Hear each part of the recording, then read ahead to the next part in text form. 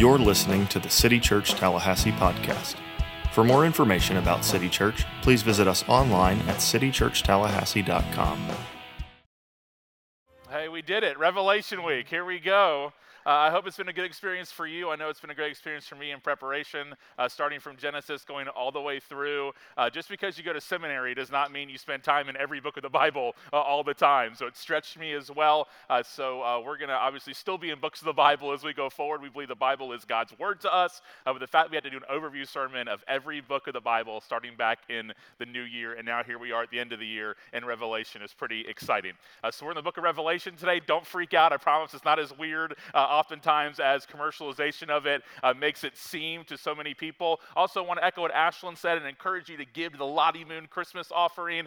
We believe churches can do a whole lot more together than they can apart. That's why we're not a non-denominational church. We don't want to be lone rangers. We want to support cooperatively and collectively the work of God and the gospel going forward around the world. So if every person who called City Church their home gave a gift to Lottie Moon, in addition to the financial support you already give to your church to allow this church to function and go forward with the Great Commission, this specialized offering to Lottie Moon, if every person who calls City Church their home just gave something, any kind of gift towards Lottie Moon offering, that's a serious donation we make to the International Mission Board to take the gospel to the ends of the earth.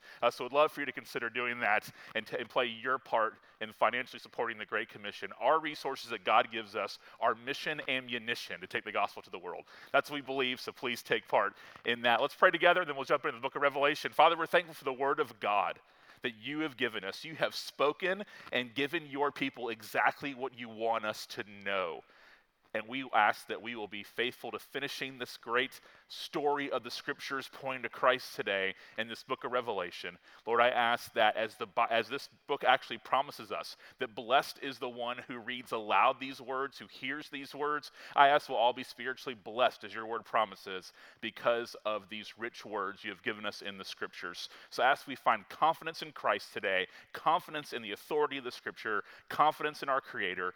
I ask that you be with all the churches in our city today as they gather, be with every single pastor, every single person that's gathering in church buildings today across the city. And I also ask you to keep the enemy out of this place, out of our town, and that we will be found faithful as followers of Christ who actually believe that God so loved the world that he gave his only son. Lord, we ask this all in the name of Jesus. Amen. Revelation chapter 1. This is John in exile on the island of Patmos, and he says this: the revelation of Jesus Christ that God gave him to show his servants what must soon take place. He made it known by sending his angel to his servant John, who testified to the word of God and to the testimony of Jesus Christ, whatever he saw. And this is a cool promise here. Blessed is the one who reads aloud the words of this prophecy. Shout out, blessed for reading it. And blessed are those who hear the words, shout out to y'all, of this prophecy and keep what is written in it. They're instructions for believers of how to live faithfully, because the time is near. What time? The return of Christ. What may seem like forever and long to us is not long to God. He does not see time the same way we see time. John, he's introducing himself as a writer to the 7 churches in Asia. So these are actually letters written to real churches with real people. He says, grace and peace to you from the one who is, who was, and who is to come, and from the 7 spirits, which many people believe is actually the Holy Spirit represented in 7, being the perfect number of God, before his throne.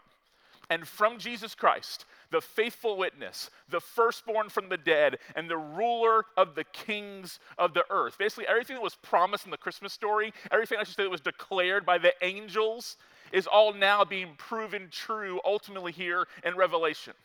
To him who loves us and has set us free from our sins by his blood. So here's this very famous book of Revelation that makes people go, wow, this is weird, what's happening? There's so many things here. Some think doom and gloom. And out of the gate in the letter, few verses in, he says, to him who loves us. So this is what it's about. Who has freed us from our sins by his blood and made us a kingdom, priest to his God and Father. To him, it's also a worship letter, to him be glory and dominion forever and ever. Amen. This is all about Jesus Christ and the greatness of his name and what he's done for his people. He says, look, he's coming with the clouds. There actually will be a literal second coming, and every eye will see him, even those who pierced him. And all the tribes of the earth will mourn over him. So it is to be. Amen. I am the Alpha and the Omega, the beginning and the end, says the Lord God, the one who is, who was, and who is to come, the Almighty. He says, I, John, your brother and partner in the affliction. He's been persecuted too. Kingdom and endurance that are in Jesus was on the island called Patmos because of the word of God and the testimony of Jesus. He was persecuted, sent into exile. I was in the Spirit on the Lord's day, and I heard a loud voice behind me like a trumpet saying, write on a scroll what you see and send it to the 7 churches. Again, these are letters of instructions to believers in churches. Ephesus, Smyrna, Pergamum, Thyatira, Sardis, Philadelphia, and Laodicea. Then I turned to see whose voice it was that spoke to me. When I turned, I saw 7 golden lampstands. And among the lampstands was one like the Son of Man, dressed in a robe with a golden sash wrapped around his chest. The hair of his head was white as wool, white as snow, and his eyes like a fiery flame. His feet were like fine bronze as it fired in a furnace, and his voice like the sound of cascading waters. He had 7 stars in his right hand. A sharp double-edged sword came from his mouth, and his face was shining like the sun at full strength. When I saw him, I fell at his feet like a dead man because he was captivated by the holiness of God here. He laid his right hand on me, an act of grace, an act of love, and said, don't be afraid. I'm the first and the last. I am the living one. I was dead, but look, I am alive forever and ever, and hold the keys of death and Hades. Therefore, because of who I am and what I've done, that I am alive, write what you have seen, what is, and what will take place after this. The mystery of the 7 stars you saw on my right hand and the 7 golden lampstands is this. The 7 stars are the angels of the 7 churches, and the 7 lampstands are the 7 churches. So these letters are guides for us. John writes to 7 churches, not 6, not 8. He actually writes to 7. We're actually going to do a sermon series in the spring on the 7 churches of Revelation and do a different church every week for 7 weeks. I'm excited about that. But these 7 churches are signified by 7 lampstands and 7 spirits before the throne room of God. And 7 here is no accident. It's a symbolic number. The 7 here represents the whole church in every age. So it's also written to us. And 7 was God's perfect number. After he created the world in 6 days, on the 7th day he rests. 7 is a symbolic number throughout the scriptures. So God gave revelation to the church, not so we could just speculate about things, but we would obey it. Not merely study it, but actually obey his word. And there's 2 main themes, I would say, in Revelation. One is practical and one is theological. The practical is that the church should remain faithful, that we should endure, that faithfulness matters to God, that we cannot compromise, cannot sell out, that we actually believe these things to be true about the risen Christ, that if he actually rose from the grave, we can believe everything else that he says. We should endure and be faithful. The theological theme is that God should be worshiped. He should be glorified for fully accomplishing his plan of salvation. That we have assurance that God will accomplish his purposes and bring all things to their consummation in Jesus. So Revelation reminds the believers that they are blessed. They are secure in God's love because of the blood of Christ covering our sin. We're adopted into his family. We're one with Christ. We've been sealed by the Holy Spirit. So the goal of Revelation is not that readers will live in terror of coming persecution, reading signs of the end of the age everywhere they look. It was written to point believers back to God's promises and forward to the ultimate realization of all the promises being culminated in Jesus Christ. One Asian theologian, and I can't pronounce his name, Mogainke, a very faithful theologian, he says it stokes perseverance, whatever may come.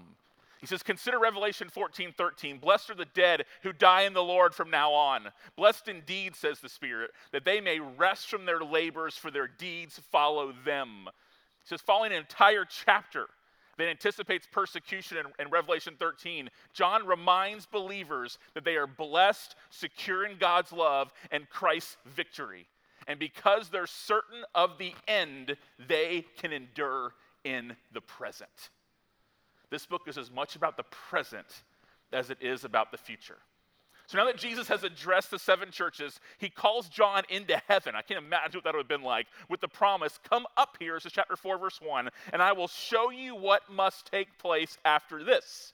So before being shown any end-time realities, John is granted a vision of God and of the Lamb. And only then is God's sovereign plan for history, which is represented by a scroll written that is to be revealed, and there are 7 seals that are to be opened. And here's what John writes. Then I saw on the right hand of the one seated on the throne a scroll with writing on both sides, sealed with 7 seals. I also saw a mighty angel proclaiming with a loud voice, "Who is worthy to open the scroll and break its seals?" But no one in heaven or on earth or under the earth was able to open the scroll or even to look in it. I wept and wept because no one was found worthy to open the scroll or even to look in it. Then one of the elders said to me, "Do not weep. Look, the Lion from the tribe of Judah, the Root of David," all Old Testament language here, and that's throughout the book of Revelation, is Old Testament language over and over again, has conquered so that he is able to open the scroll and its 7 seals, as in he is the one worthy to be the author of all of history. Then I saw one like a slaughtered lamb, standing in the midst of the throne, and the 4 living creatures and among the elders. He had 7 horns and 7 eyes, which are the 7 spirits of God sent into all the earth. He went and took the scroll out of his right hand to the one seated on the throne. When he took the scroll, the 4 living creatures and the 24 elders fell down before the Lamb. Each one had a harp and golden bowls filled with incense, which are the prayers of the saints. And they sang a new song. You are worthy to take the scroll and open its seals, because you were slaughtered, and you purchased people for God by your blood from every tribe and language and people and nation. You made them a kingdom of priests to our God, and they will reign on the earth. Then I looked and heard the voice of many angels around the throne, and also the living creatures and the elders. Their number was countless, thousands plus thousands of thousands. They said with a loud voice, "Worthy is the Lamb who was slaughtered to receive power and riches and wisdom and strength and honor and glory and blessing."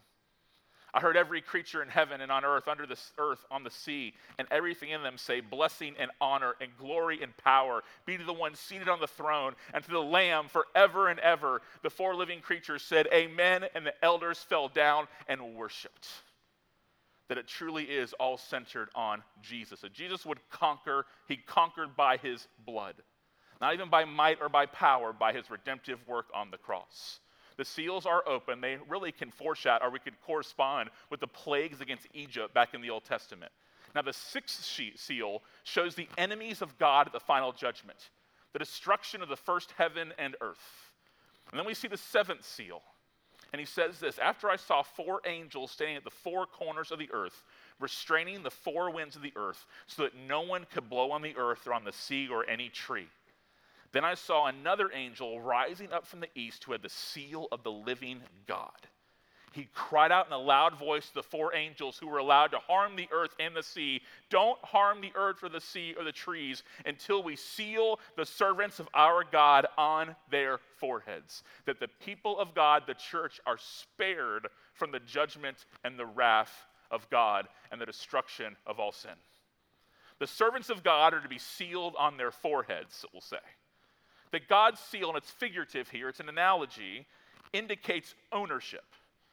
Revelation 14:1 is where you'll see that. In the ancient world, it was common practice for a master to mark his slaves on their foreheads as proof of ownership. Notice it's the servants of God, they're called servants, who have the seals.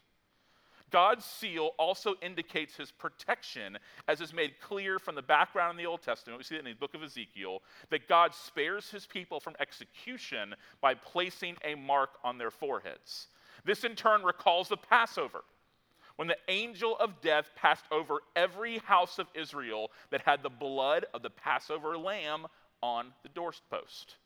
But every firstborn of Egypt was not spared the wrath of God.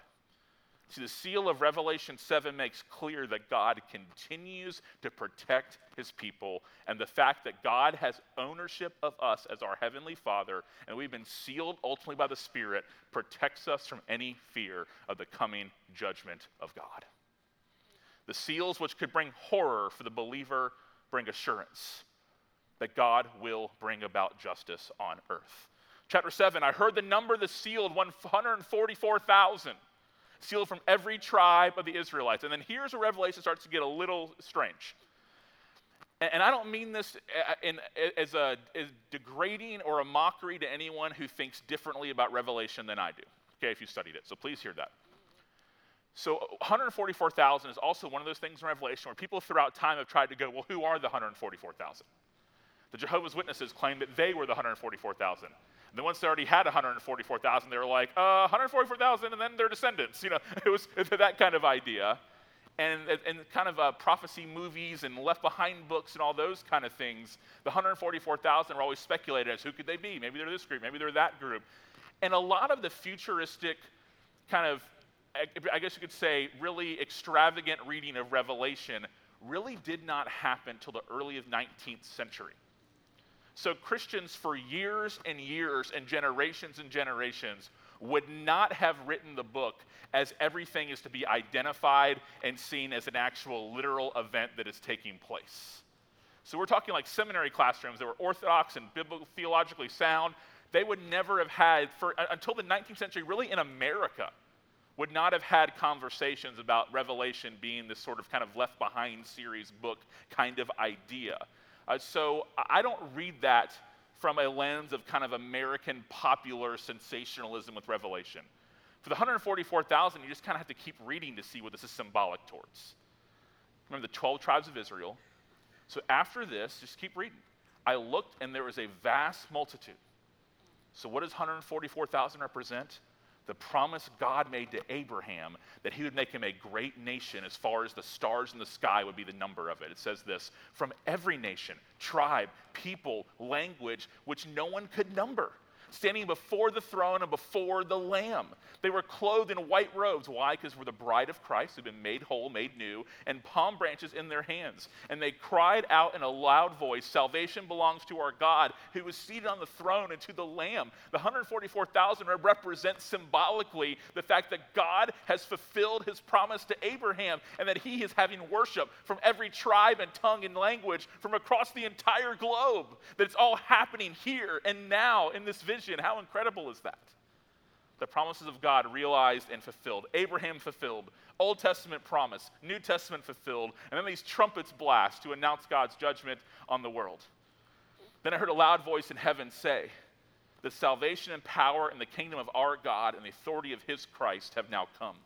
Because the accuser, Satan, of our brothers and sisters, who accuses them before our God day and night. That's one of Satan's great strategies, is to accuse you. To make you feel like you're still guilty. That you're still unworthy, that you're still condemned. You know what it says? He's been thrown down. He has been defeated. And how was he defeated? By the blood of the Lamb. That the cross made Satan's accusations of you no longer true. By the word of their testimony, if they did not love their lives to the point of death. So in chapter 13 is where it gets really interesting.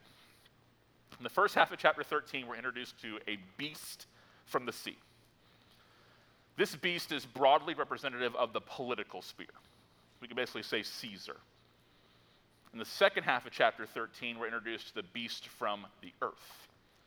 And this beast is broadly representative of the religious sphere. If the first beast, we could say, is really the perversion of the state, kind of godless leadership, elevating state to godlike status. The second beast, we could say, is the perversion of actual true honoring of God worship. He says in verse 11, then I saw another beast coming out of the earth that had two horns like a lamb. The imagery comes from Daniel chapter 8, where Daniel sees a vision of a ram with two horns. And that's where the picture comes from, but what it points us to is really a counterfeit Christ. Here's what the Gospel Coalition says. This beast looks like Christ, the Lamb, but speaks the lies of the dragon, the accuser, that is the devil. Remember, the first beast is the perversion of the state, and the second beast is the perversion of Christianity. We shouldn't expect false religion to appear immediately and obviously false. We should expect other religions to talk about love, to talk about morality. We should expect there to be many similarities, some real, some perceived, between actual true Christianity and false Christianity. We should expect false Christian cults or false teaching in general, false religion, and perversions of the gospel to speak highly of Jesus. We should expect them to talk even about the cross, religious language and themes, which is why we must be discerning and wise, because oftentimes false teaching sounds good enough. It sounds just about right because it uses words like God, faith, love, hope, Bible. So the beast may be like a lamb, but if you're discerning, you're going to hear the voice of a dragon, which is the devil. So the number 666. It's one of those things where if it's like on your apartment door, people freak out and think they need to move. If it's your address in your neighborhood, you get all antsy. 666. It's not meant, y'all, to be a riddle hiding the name of the beast. 666 is simply the name and number of the beast. God's number 7. Perfect, holy God. So what would represent sinful mankind? Not 7, but 6. You don't need to move from your apartment if your number is 666. You need to move from your worldview if you worship man instead of God. What have we seen with this second beast? He's counterfeit. He leads people into false religion. So how do you express a numerically counterfeit religion? 7, Kevin DeYoung writes, is the number of perfection and holy completion in the book of Revelation. 7 churches, 7 lampstands, 7 eyes, 7 seals, 7 trumpets, on and on. The number 6 then would be the number of imperfection and a holy incompletion. If 7 is the number for God, then 6 is the number that most resembles but is not God, namely man. In other words, 666 is man's counterfeit of the holy God. The African Bible Commentary puts it well. The beast seems to be near perfection and almost messianic. It is, after all, a caricature of the Lamb who was slain, but it is not perfect, and that makes all the difference. It is actually diabolically and utterly opposed to God. The number 666 represents a threefold falling short of perfection: dragon, beast, false prophet, but it is close to perfection and has most of the hallmarks of truth, so we can easily be deceived. No wonder we need wisdom in how we live this life.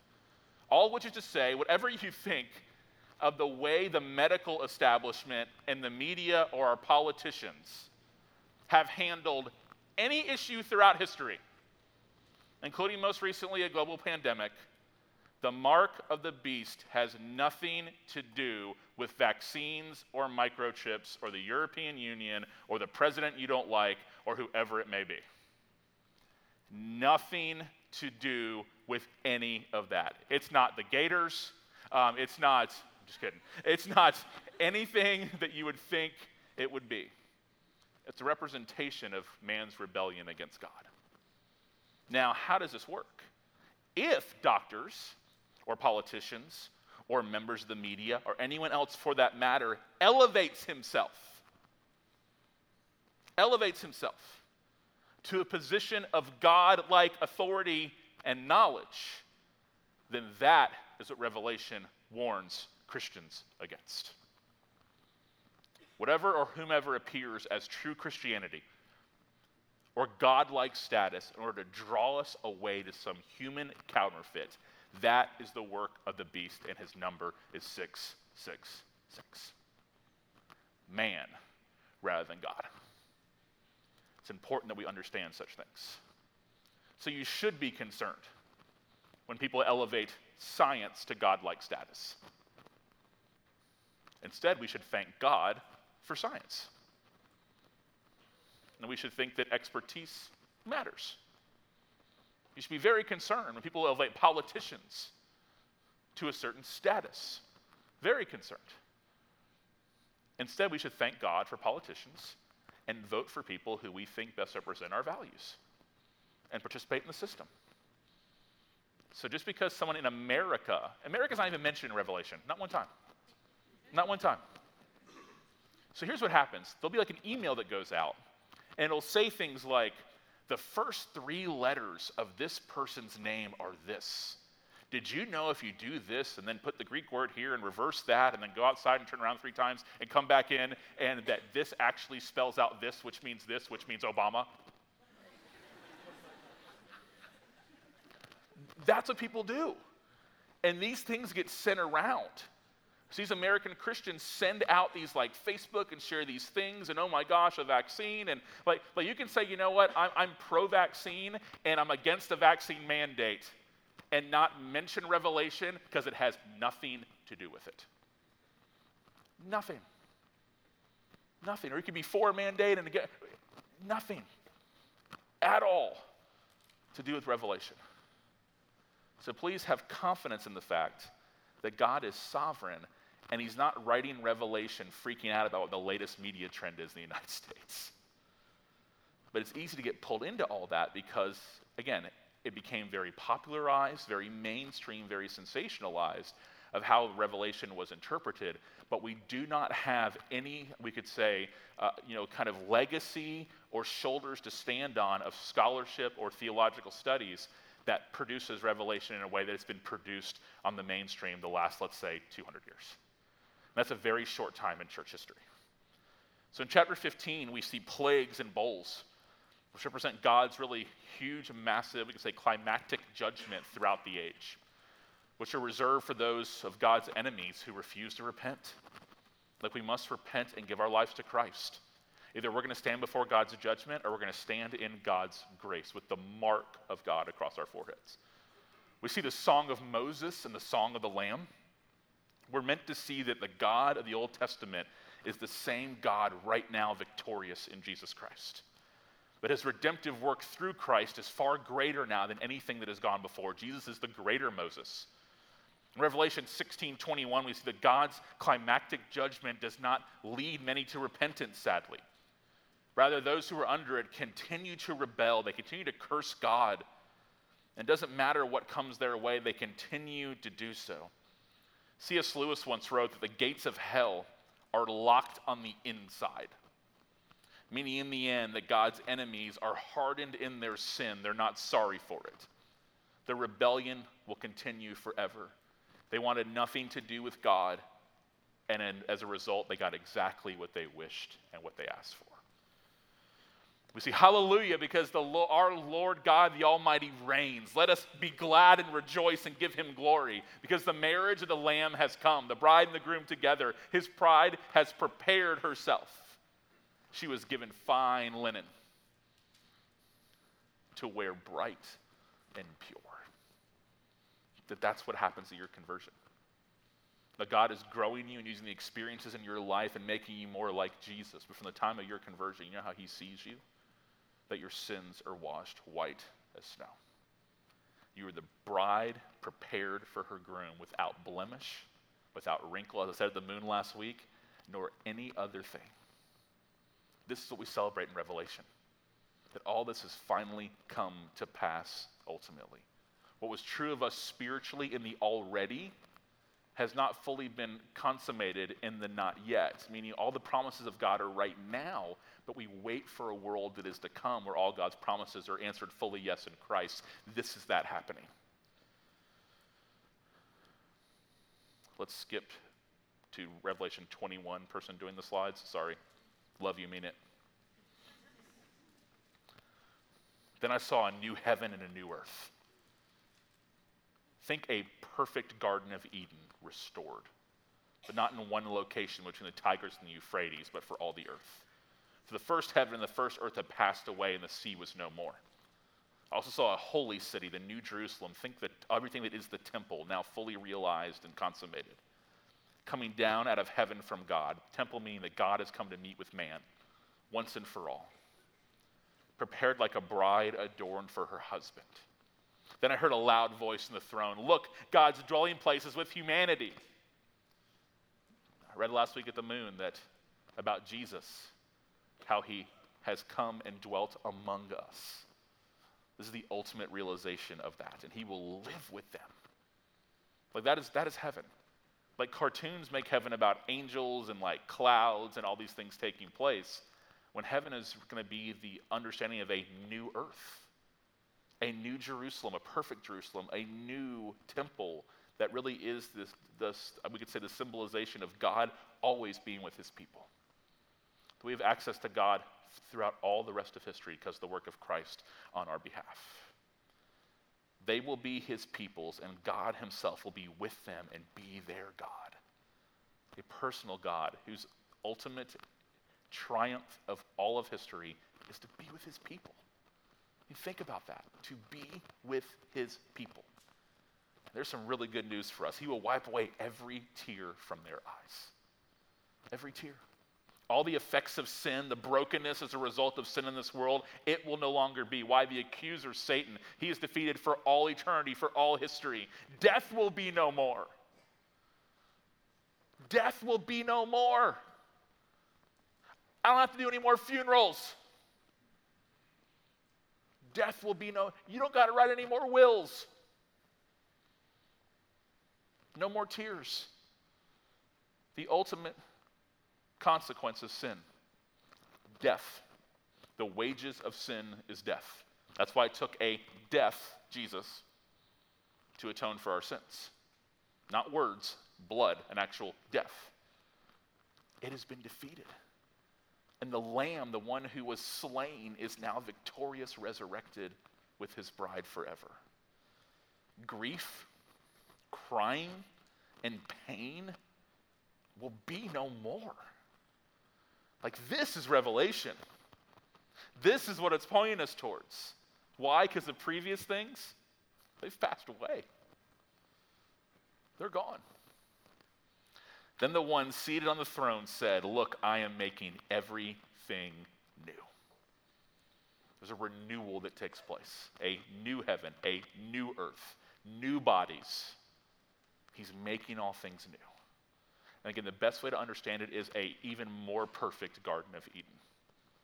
But not the ability to sin. A perfect Garden of Eden. He also said, "Write, because these words are faithful and true." I want my people to know, he's saying. I want these 7 churches to know so they can remain faithful, that all of this is faithful and true, that God is working sovereignly through history and he wins. Then he said to me, "It is done. I am the Alpha and the Omega, the first and last letters of the Greek alphabet, the beginning and the end. I will freely give to the thirsty from the spring of the water of life." You'll never thirst again for all the things you've been thirsting for. The woman at the well in John chapter 4. Jesus told this woman who had been looking for satisfaction in so many different places, was in a tremendous place of brokenness. He told her, he said, "You're going to keep drinking this water and you're still going to be thirsty. The water I give you will allow you to thirst no more. To have no more thirst in your life spiritually. Here, this is fully realized forever." New Jerusalem, a new city. Nothing unclean will ever enter it, nor anyone who does what is detestable or false or against God, but only those written in the Lamb's book of life, we're told. And at your conversion to Christ, you are written in the Lamb's book of life. We see the leaves of the tree are for healing the nations. Where one tree brought about brokenness, where Adam and Eve ate from the forbidden tree, the forbidden fruit, here is now a tree that brings healing. And there will no longer be any curse. For these promises of Christ are far as the curse is found. The throne of God and of the Lamb will be in the city, and his servants will worship him. They will see his face, and his name will be on their foreheads. So think of heaven as, when I read the Bible, I see it as, people ask me, am I going to know people in heaven? Yeah, absolutely. We're not going to be less intelligent on heaven than we are on earth. Like, think of you actually like living your life, like with your family. And it's hard to grasp this, and our earthly minds can't. I know I can't. but think of it just in a state of complete perfection, unhindered worshiping of God for all eternity. And then the last part. He who testifies about these things says, yes, I am coming soon. And what's the reply? Amen. Come, Lord Jesus. Come, Lord Jesus. That is our prayer in the meantime, because we know Jesus coming is good news for us, not something to fear. At the same time, it should create an urgency in us, because the gospel is only good news if it gets there on time. So we need to be able to have conversations, talk to people about Christ, point them to the one who is the exact one he claimed to be, the only one who can repair our broken relationship between God and man. To make it truly about your convictions, that you believe this stuff enough or refuse to go quietly. And your relationships, your finances, your priorities, they all are affected greatly. Why? Because you believe that he is the one and that he is coming soon. And as a church, we declare together, amen, come, Lord Jesus. It really does change everything. And one day, everything actually will be changed and it'll be new. And church, that's the whole story. Let's pray together. Father, we are thankful for your word, that you've given it to us, that we can know about you, what we have done, the consequences of that, and then the story of your love of redeeming a people to yourself. What an amazing story it is. 66 books about our Lord and Savior Jesus Christ that point us there, that show the promises made and the promises kept. Lord, we know that one day the ultimate promise is that Christ will return again. So in the meantime, we declare as a church family, amen, come, Lord Jesus. Let that be our conviction. But what we believe to be true about Jesus be more than a hobby or a good luck charm or some sentimental thing we're a part of, but actually the very purpose for our lives.